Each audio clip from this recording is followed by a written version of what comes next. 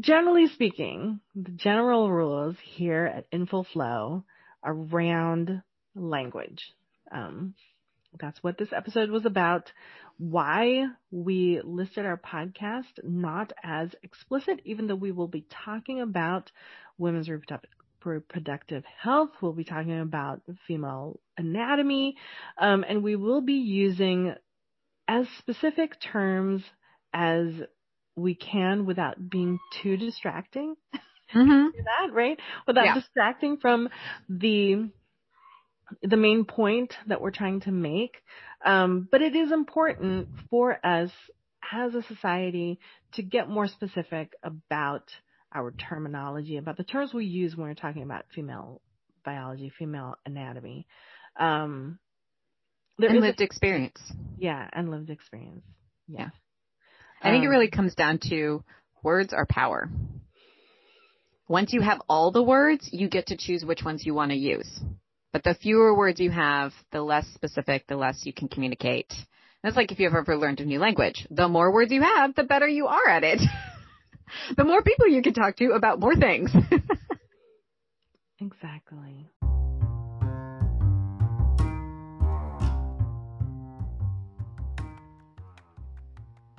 Hi there, this is Janice.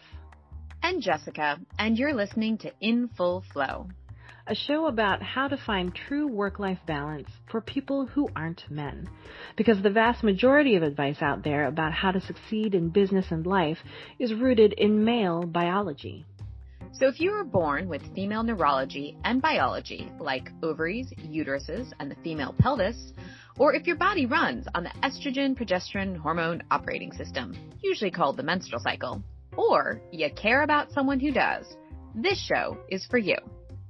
All of those tips and tricks about how to be high-achieving, high-performing, and productive while also being fit, healthy, and happy come from systems built by men for men. But women aren't small men, and we need to stop beating ourselves up about that. So if you've ever tried and failed at the latest fitness craze, or even old standby career advice for highly effective people, maybe it's not that you couldn't hack it, maybe it's that the advice wasn't designed for you. So join us on our journey as we call BS on all the bad advice preached to women based on male biology and unpack the systems of bias and privilege to find the habits, strategies, and mindsets that might actually work for you. And if you like what you hear, join us in our Facebook group to continue the conversation. Enjoy the show.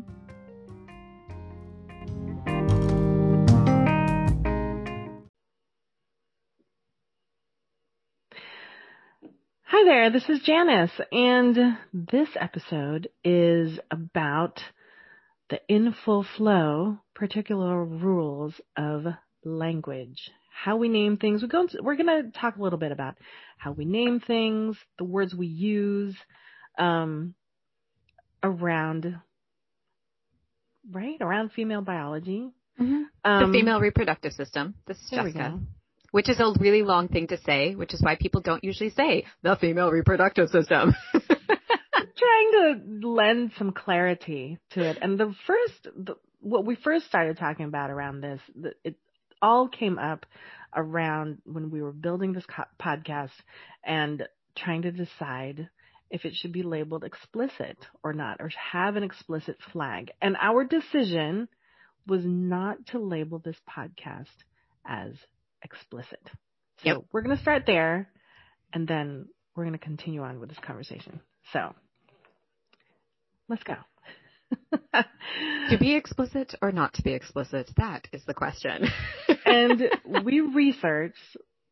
Oh boy, did we research around what does it mean to have a podcast as explicit? Do we end up not reaching everybody in the audience, or not reaching the audience that we were looking for? Mm-hmm. Who is it really going to exclude if it was labeled explicit, and under what circumstances should it be labeled explicit? But then all the ideas around what is explicit, just like people's general feeling around explicit. And then what's censorship? That was the other part. Exactly. So, brief summary. Generally, if you look on podcast platforms, admittedly there are a ton of them, so everyone can have different rules, but what we discovered was explicit generally meant swear words, right? Some people labeled their podcast explicit because they do periodically swear in there and they didn't want to have to edit it out. Others labeled entire podcasts simply because they were about menstruation. For some reason, the podcasts that were specifically about menstruation, consistently, a lot of them were labeled explicit, whereas podcasts by OBGYNs, which were also consistently about female reproductive health and maybe about menstruation and maybe about pregnancy and maybe about other things, weren't labeled as explicit. And that was really interesting to us because then that brought up the question of, oh, what in this is censorship? You know, for example, and I'm going to pause for a second and say that if you have little ears around, or roommates, or you're at work, you may want to put in earbuds because today we will be using some words that some people consider swear words or slang terms for sexual genitalia. And so I'm going to give you a second to pause and put the earbuds in if you want to do that before I say the word pussy. Because that was one of those terms that seemed to be the line between explicit or not explicit because it can be used as a swear word. And so for us, that was a struggle. We're not going to use that term frequently. We will talk about that in a little bit why, like what are the words we're going to use and why aren't they? But if you're not using that term, which can be considered a swear word, then personally, I think any term that is an actual anatomical term for female reproductive systems or female biology should not automatically get labeled explicit just because I'm talking about periods of menstruation or pregnancy or postpartum care or menopause or hormones. Like this literally should not be censored. It reminds me of the nipple censorship that happens on platforms like Instagram, where you can have a pretty much nearly naked dude who has a cutoff right before, you might see genitalia at the hips down, and his nipples are fine, but a picture of a woman breastfeeding gets censored. And so, there's that push and pull, like what is appropriate for certain people to hear and what isn't. So I think it's fair to establish that we generally want folks listening to this podcast to be 18 or over or listening with an adult, because we will talk about things that you might need to be old enough to understand. But beyond that, should information about female biology be censored or automatically labeled explicit? And our answer is no. So in podcasts that we do swear in, and I'm going to cop to the fact that probably I will most likely be the one that sometimes swears. I will try really hard not to, but sometimes I get excited and I might drop an F-bomb. So in podcasts where we swear, or in podcasts that are specifically where we're going to use words like pussy because we are talking about sexuality, those we will probably label explicit, just so that you know going in, this is definitely the one you might want to listen to with earbuds. Mm-hmm. Or if you're uncomfortable, you might not want to listen to it. Anything else, Janice? Did I cover explicit? I liked the explicit one. We covered explicit pretty well there. And if there's ever a question in our minds whether you should put the earbuds in or not, we'll put that little disclaimer in the front and give you time to get the earbuds in before we start getting all up into it. Although to be fair, you may just want to listen to this podcast on a regular basis with earbuds, because even if we're not using swear words, if you have little ears, small people around you, or roommates, or a partner, and you don't want to explain why you're listening to a podcast where they say words like vagina and menstruation and vulva and like fallopian tubes and ovaries on a really regular basis, like, why are you listening to that? Then you might want to just wear earbuds. It's not because we're embarrassed by it, but if this is not a conversation you constantly want to be having with the folks in your life, then you may just want to wear earbuds. So it's not considered explicit. The uses of those words is not considered explicit. We're not going to consider that explicit in that sense. But yeah, if you're not ready to have a conversation about that outside, we will put the warning on there around the earbuds. And this next thing is something I notice now that I have trouble with. I mean, now that I'm on this podcast, I have more trouble with it. I notice. I bet you talk to me all the time, and I'm like, this word, and this word. my awareness around it is so different. But I think it's an awareness that we all need, and basically using words that trivialize anatomy. So saying things like, like down there, or the JJ. Like, thank you, Oprah. I love Oprah. Don't get me wrong. Please, no haters. No haters. I'm not hanging on Oprah, but the JJ is not a good term. Yeah, I mean, it really, when we talked about this earlier, it is not communicating accurately. And there's nothing wrong with saying vagina instead of vajayjay. Like, just say vagina. Say the word. Just say the thing. Just say the thing. Like, call it what it is. It's not a vajayjay, and it's not a down there. It's a vagina. So, and I'll admit, this is Jessica again. I come from the health world, like health coach aspect of it. So when I'm talking to someone and they're using what could be considered imprecise language, and it's maybe because of embarrassment, or it may be because they don't have the terms. For me, the reason why I so want us to use the specific anatomical terms is if you talk to a healthcare professional and you're saying, I'm experiencing downward pressure down there, and you can't give any more specific indicators, sadly, your lack of using their language and their terminology may mean that you don't get medically treated at all, or treated seriously as if you had more precise language. And that thing I just said about feeling a dropping sensation or heaviness is, say, for example, a not uncommon descriptor that women will provide for some sort of pelvic disorders, including prolapse. That's an important thing to get diagnosed. And so in the medical area, or in, say, legal areas, if you ever had to report an assault, the most precise language you can give in both of them allows the professionals or to advocate for you, to best support you, to get you treatment, or to help you in a legal sense. And I'm not anything in the legal world. I just know that specific terms are helpful in specific areas. And that's really important. If you don't have a language to name your body parts and to name your experience, it's very hard to own those parts and to own that experience and to communicate that effectively to get what you need out of this interaction.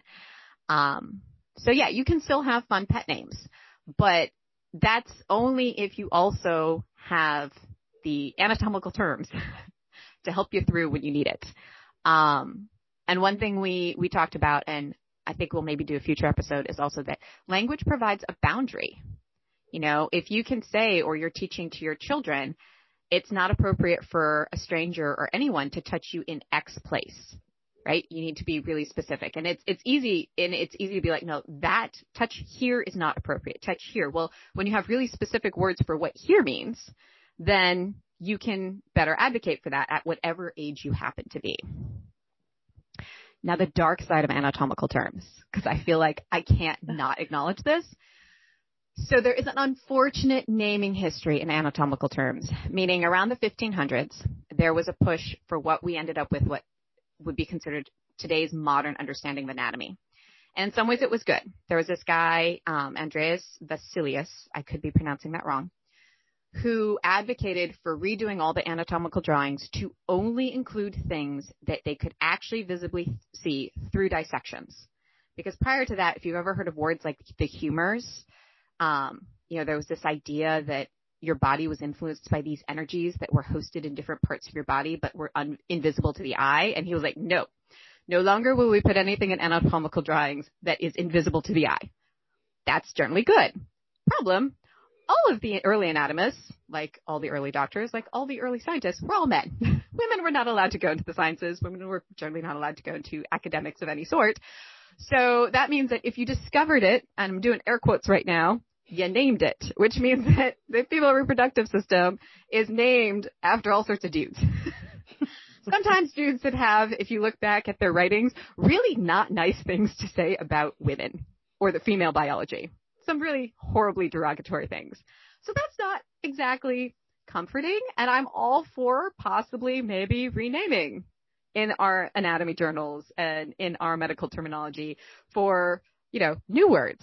But until we have that, it's helpful to know the words today, like the best language possible. I just wanted to put that caveat out there because there are going to be some people who are going to mention things like, well, did you know that when, you look at what this means, it really doesn't mean great things. I'm like, yes. So for example, the pudendal cleft, which is generally considered the opening between the labia majora.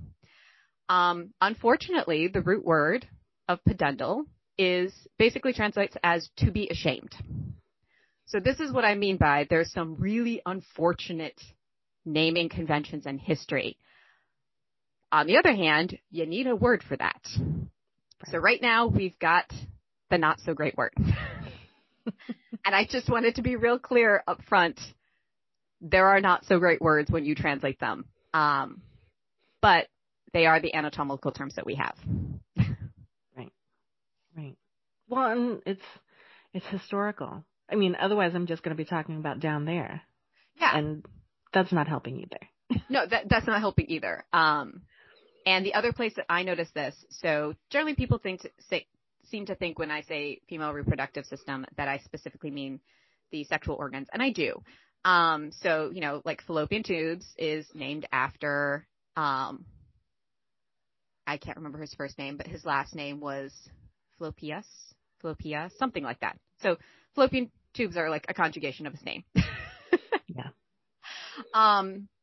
But there's also other things, like I talk a lot about the pelvis when I work with clients.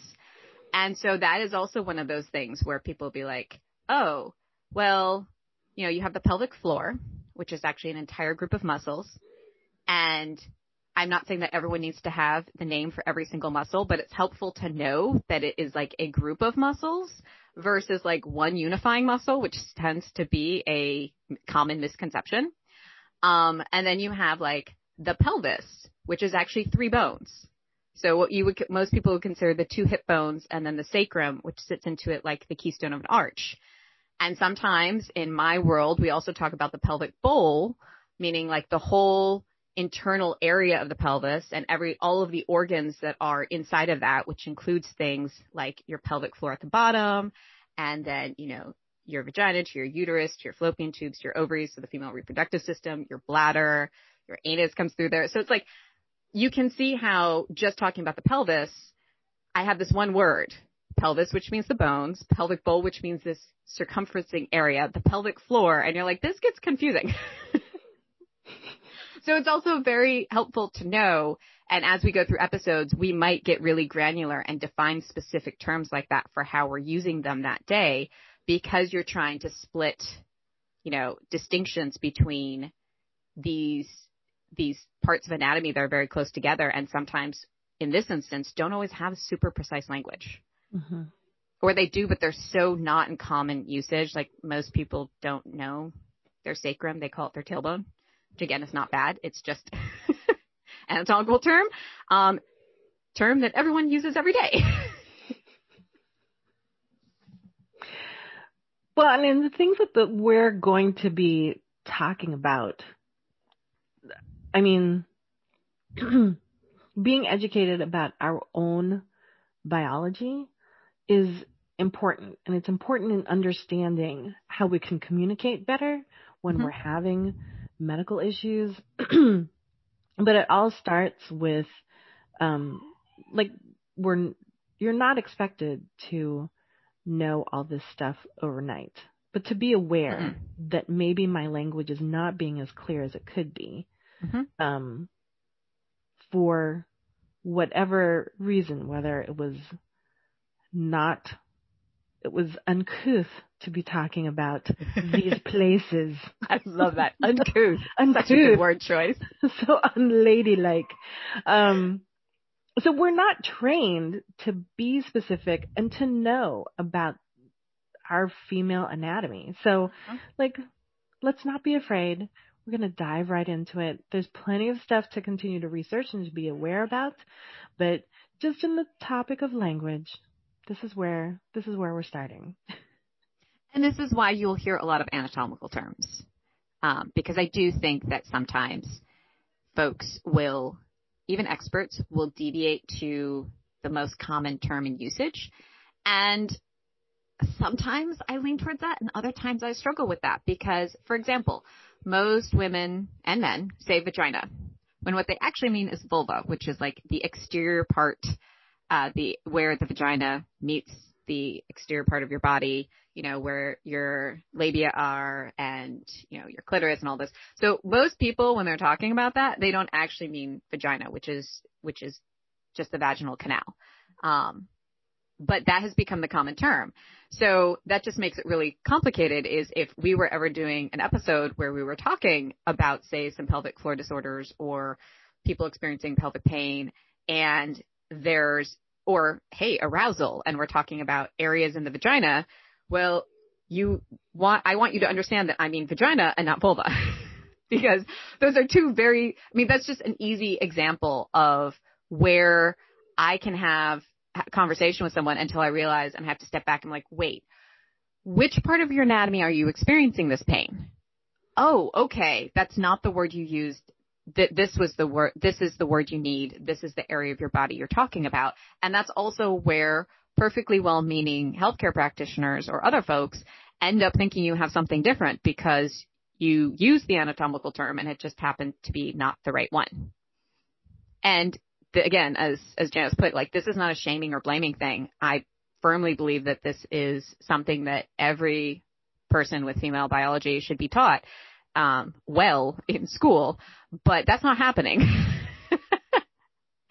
So, and it's very awkward. I understand, like, sex education and talking about this can be very awkward for parents, and we don't have great role modeling, so it may or may not be happening at home too.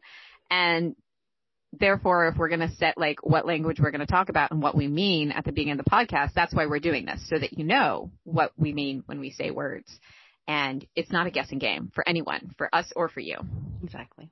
No guessing games. All right. This next bit is, again, reclaiming words. Okay. Mm-hmm. And I had to educate myself on this.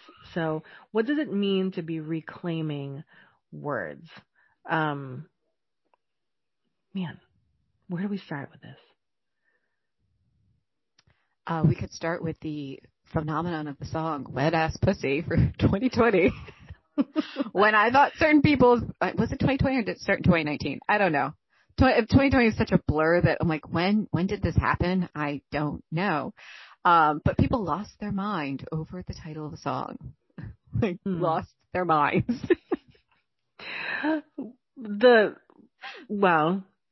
Like Jessica said earlier, using the word pussy will be okay.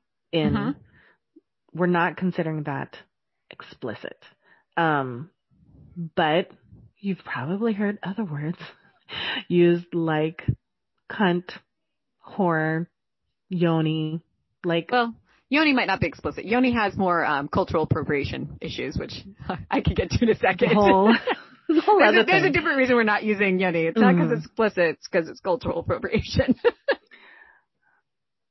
What can we say about this, though, as far as reclaiming? You're much better explaining the reclamation of our words around this. So part of this goes back to other than saying female reproductive system, which I've said multiple times, and I say it all the time, and it's very long, is there isn't really one word, although a little bit vagina ends up being this. It doesn't tend to be one word to encompass the entirety of the female reproductive system. The closest in the English language is usually womb. But womb has a really, really distinctive aspect of fertility only. And that's actually another thing I didn't mention earlier, how so many of the anatomical terms really, for a female reproductive system, really only seem to care about fertility. They don't care about, like, sexual pleasure or pain or anything. Like, the purpose of woman was just to, like, conceive and bear children when these things were being decided and named and written. So you have since we're both in America, you have in our culture, and I think in a lot of cultures that have a Christian foundation, or Judeo-Christian, you could argue, there's this idea of like the Madonna whore complex you might have heard about. So womb is very much in the Madonna, like, oh, the sexual reproductive organs are for conceiving children, but let's completely ignore the fact that sex is the first step in how you conceive a child. We're just going to pretend like that is not part of this organ at all, or the lived experience of the person who has that biology. Mm-hmm. And then on the other side, that means that anything that is a sexual representation of using your sexual organs, especially if it's with the emphasis is on pleasure versus the emphasis is on getting pregnant and fertility, that tends to have a history of terms that are specific to that becoming slang words for women that are not positive, becoming derogatory terms, becoming swear words. So that is where you can get things like cunt and whore and even pussy. And I think pussy is definitely having a moment, partly because of President Trump on the campaign trail and his little grab him by the pussy. And there was a huge push after that to like really reclaim that word as a protest to that type of action. But also that led to people using this word and reclaiming this word. And there are a bunch of people who are currently working, like lots of sex educators, sex positivity folks who have been working on reclaiming negative derogatory terms that are just about women or just about female biology, especially if it has a sexual connotation, because there isn't currently really a word in the English language that encompasses female reproductive organs, can produce children, can have a fertility aspect, and can have a pleasurable aspect. Like there is no one. And that's where we get into Yoni. So you will see folks who come from maybe more the alternative sexuality education, the Tantra area. Some of them are trained in Hindu. And I'm going to pause myself for a second and say, I am not trained in this. I'm not a sex educator. So if I get something wrong and you want to tell me, please feel free to email me and explain to me why I'm wrong. I'm open to learning new things. But my understanding is that Yoni is a Hindu word. So it specifically comes from the tantric traditions that are of Hindu origin. And yet you still see it talked about by folks who are like, I practice Taoist Tantra. Now, I practiced martial arts for quite a number of years. I happen to know that, Taoist comes from Qi, the Chinese culture. Yoni is not a word. It's not a Chinese word. So this is one of the problems. And I know why people reached for the word Yoni, because the way it's used in English culture, and again, since I'm not a linguistic scholar or a Hindu scholar, I don't know if the way it's used in English culture is even accurate to what the word Yoni means in Hindu and means to that culture. But the way it has translated over into here that you see it being talked about is a more unifying word that encompasses both the fertility aspect and the sexual pleasure aspect of the female reproductive system, because there wasn't a word in English that encompasses those two things. And so I understand the desire for that word, but I don't think that picking it up whole cloth from another culture is necessarily appropriate. I think we've all been learning better lessons on, like, especially, hi, I'm the white woman talking about this. If you don't remember from our interview episode, Jessica is the white one. So she's particularly trying to make sure that she doesn't screw this kind of thing up, that she does better. And part of that, I think, is if English is your dominant language, we need to address in our own language better language, not just take words from other languages and possibly not use them correctly. It's like saying, well, we don't have a fix for our own culture for this, so we will just take this patch from over there instead of actually fixing our own cultural understanding of words and coming up with new words or reclaiming words, like maybe pussy will become the more positive sexual aspect, and maybe it will also one day include fertility aspects too. I don't know. I don't know where we're going to go with that. I just know that we aren't there yet. And, vagina, most people think of as pretty clinical, even though they use it as a universal term. But that also brings us to there's the idea of having maybe an anatomical term, and then there's the idea of maybe having a term that's more about you or your lived experience. So, for example, when we're talking about men can use words like dick. and it can have a sexual energetic component to it. And then they can also use words like penis, which means it's the like actual anatomical term. We do this with our breasts as well. So you have breasts, and then some people will say boobs. But notice how like the charge of boob doesn't have that same historically negatively swear word slang term charge almost that you hear with like pussy or cunt. And so the goal for me, I think, is where I'm hoping we're going is we're going to go to a point where we have terms like the anatomical ones, and then we have that one that's more about like me and my common usage of it, of this part of my body, and have it be less charged than what is a swear word or what is a horrible term for a woman, what you might insult her with, or call her negatively behind her back. And we're not there yet. But I think etymologically, that's probably the transition that pussy seems to be making in our culture right now. And we won't know for years as to whether or not it successfully makes that transition. And that's Jessica's little rant on etymology and words. And I really hope I do not offend anyone or get any of those facts wrong.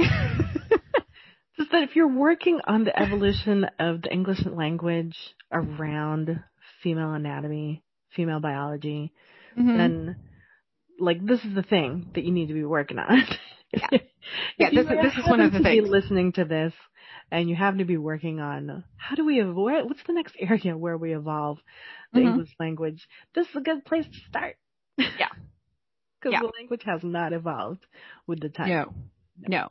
And I'm going to give a little PSA announcement. We will drop a link down below, but there is a book I'm really excited to read that's called Lady Anatomy by Erica Gross, who of NPR fame. And it's supposed to be coming out in 2021. And we will link the podcast episode I originally heard for her, where she apparently has been spending like at least 2 years. I know all through the pandemic, maybe before then. Really digging in to where these anatomical terms came from, what the names mean, the history behind the people who named them and what they thought about it, but also where this is evolving.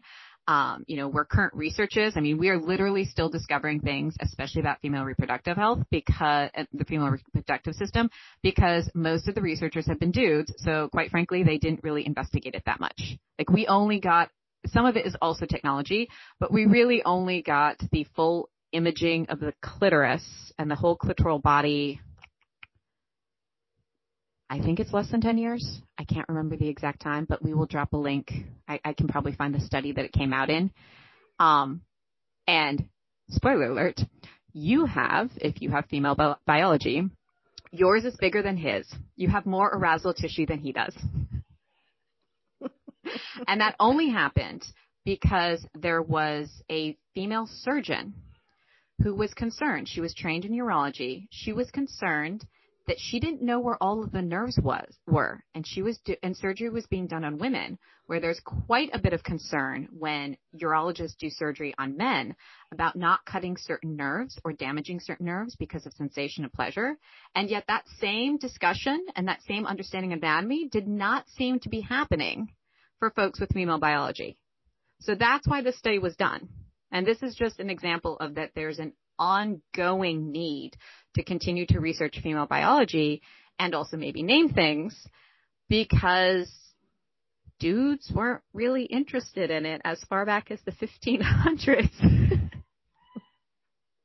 And there's sometimes an assumption that we know all the things we need to do about about biology, period, exempting at like the DNA and the, much more granular cellular level. And yeah, that's not quite true, especially for folks who we haven't historically researched a lot on, and anyone with female biology qualifies as that. There we go. Okay. The question is now, next part is, will we always use the medical terms on this podcast for female anatomy? Or just anatomy? Anatomy in general. Yeah. And we will. Yeah.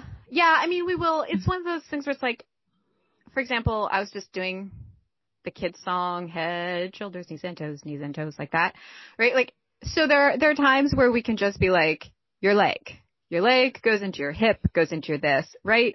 And there might be times where it's like, okay, so the way that the femur bone sits into the hip socket, because the hips are wider in women versus men and increases the angle between the hip to the knee, this is why you can get da-da-da-da-da, right? So part of it is how specific and how many new terms do we really need to throw at you to get an idea across? And if the more common term works and doesn't provide imprecision, especially if I'm talking about something specifically medical, then we will go with the more common term. Like, I don't want you to feel like you are sitting in anatomy class or science class and getting lost, because as a very visual person, I can see how hearing some of these sometimes could be very hard. You're like, wait, hearing the word, can I visualize that in my body? Can I touch it? Can I figure out where that is? Oh, wait, pause. You've continued talking. I'm still stuck on this new term. So we definitely don't want to do that to you. Definitely don't want to do that to you. We just want to give you words when we're getting into something very specific that allows you to understand that. So I'll say pelvic floor all the time, but if we're talking about a specific type of pelvic floor dysfunction, if that ever comes up, then I will probably get more specific about which part of the pelvic floor or how you know that. Because, like I said earlier, the pelvic floor is a set of muscles. So to give you maybe an easy understanding, you've probably heard fitness experts or trainers talk about abs. And then you've also probably heard them talk about exercises that target your obliques. So your abs, your abdominal muscles, plural, are a set of muscles. The obliques are on the side. So when you wanted to start talking about how to, get your quote unquote six pack and get this result, and you need an exercise for this group of the muscles, that would be the type of point where we would start talking about abs or the pelvic floor and start talking about something more specific. Hopefully that makes sense. And please bear in mind, this is like a work in progress. It's a work in progress. We had an entire phone session where we're like, we probably need to set out these terms. We need to make this a podcast episode. We didn't think we were going to need to make in this podcast episode. If we'd known that, we could have just taped our conversation and had this podcast episode done. Oh boy. But yeah, it was important. It was, especially launching this, it was important to make the distinctions and have our own guidelines of how we are going to talk about these things and what terms are we going to use. So we're just always going to do the best we can. Yeah. And I think as a wrap up, we can say, if there's ever a term you think we misused, feel free to email us. Please email me a link or something, like not just I learned it this way, but like, oh, this study says, or this anatomy textbook, or, something that's like, oh, okay, cool. I learned something new. And yeah, ask us questions like, hey, you use this term and I'm still confused. Could you explain it? We're happy to do like Q&As that involve anatomy terms and things like that if folks are trying to understand something, or, maybe I briefly mentioned something and it's medical and you're like, I think my friend has this. They said they have blank and I don't know what that means. And I tried Googling it. It's really confusing. Like, these are all the types of conversations and questions where like we're super open to talking about. Like that's why we're doing this podcast partly is education. Yeah. And the language doesn't evolve if we don't start using and trying the language that we have. And just bringing awareness to words that we do have available and that we can use and that are more specific. So yeah, you can email us at infoflowpodcast@gmail.com.